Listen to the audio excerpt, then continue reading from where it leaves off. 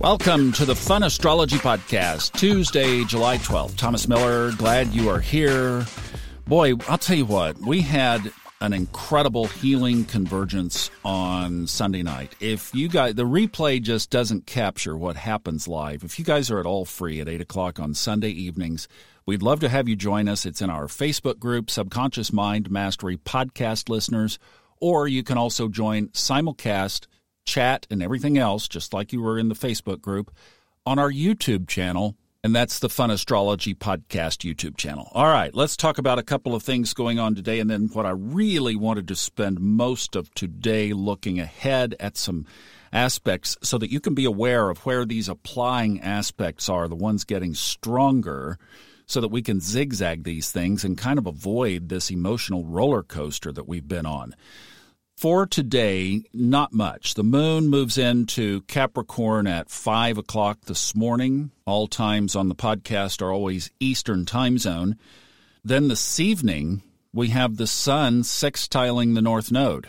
Whenever you see that, you start to think, there should be a moon wobble then before too long. Yes, correct. It starts next Wednesday, the 20th, and it peaks on August 10th, but we'll give you a countdown on that. The moon wobble, usually in its first 7 to 10 days, is when it's the most punchy, if you will. So we'll keep an eye on it, but the alert is out today. The sun sextiles the North Node. Now, that's not all the way until quarter to midnight, but it is happening under today's calendar.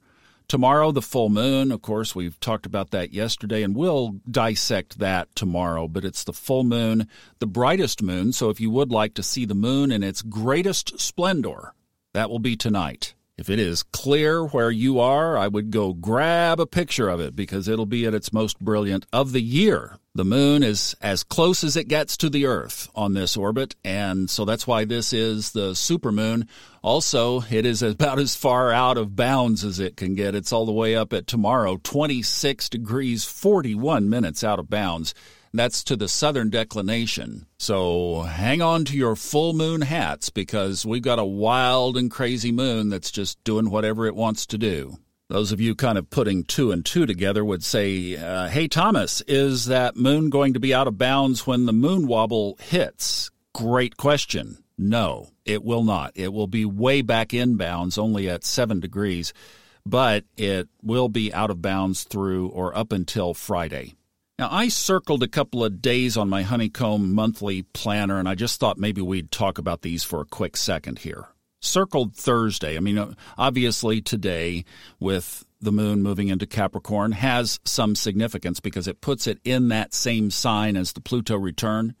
Somebody was asking me yesterday, well, how will that affect the markets? I'm like, we don't have a precedent. You know, the thing is, we just have never been down this road before.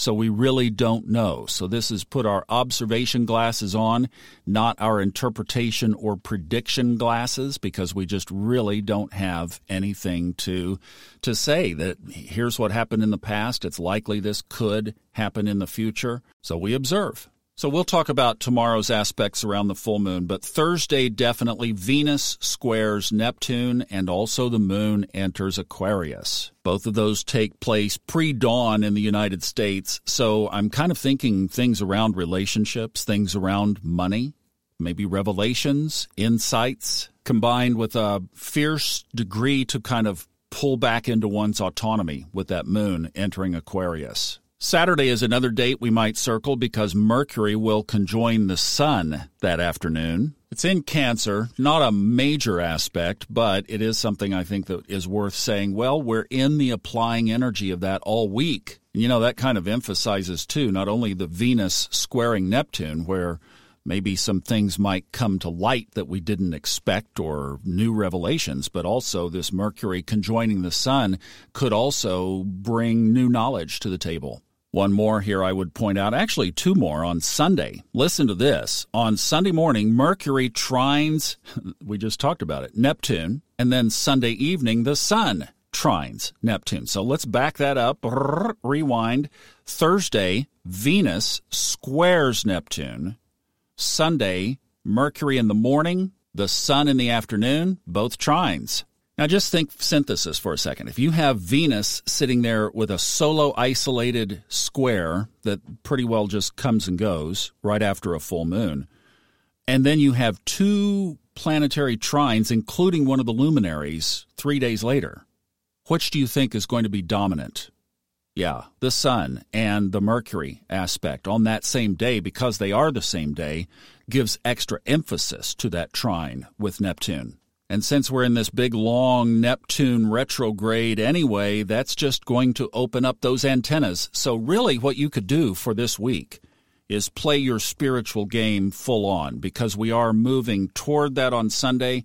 It's going to get stronger every day. Don't inhibit it. Don't block it. If there's stuff in the way, like be really proactive. This is what I would be doing, what I will be doing, being very proactive to getting rid of those obstructions. And, we're in a time right now where I think we have to be more proactive at making sure that we are spiritually pure. There's nothing wrong with shoring up home base first.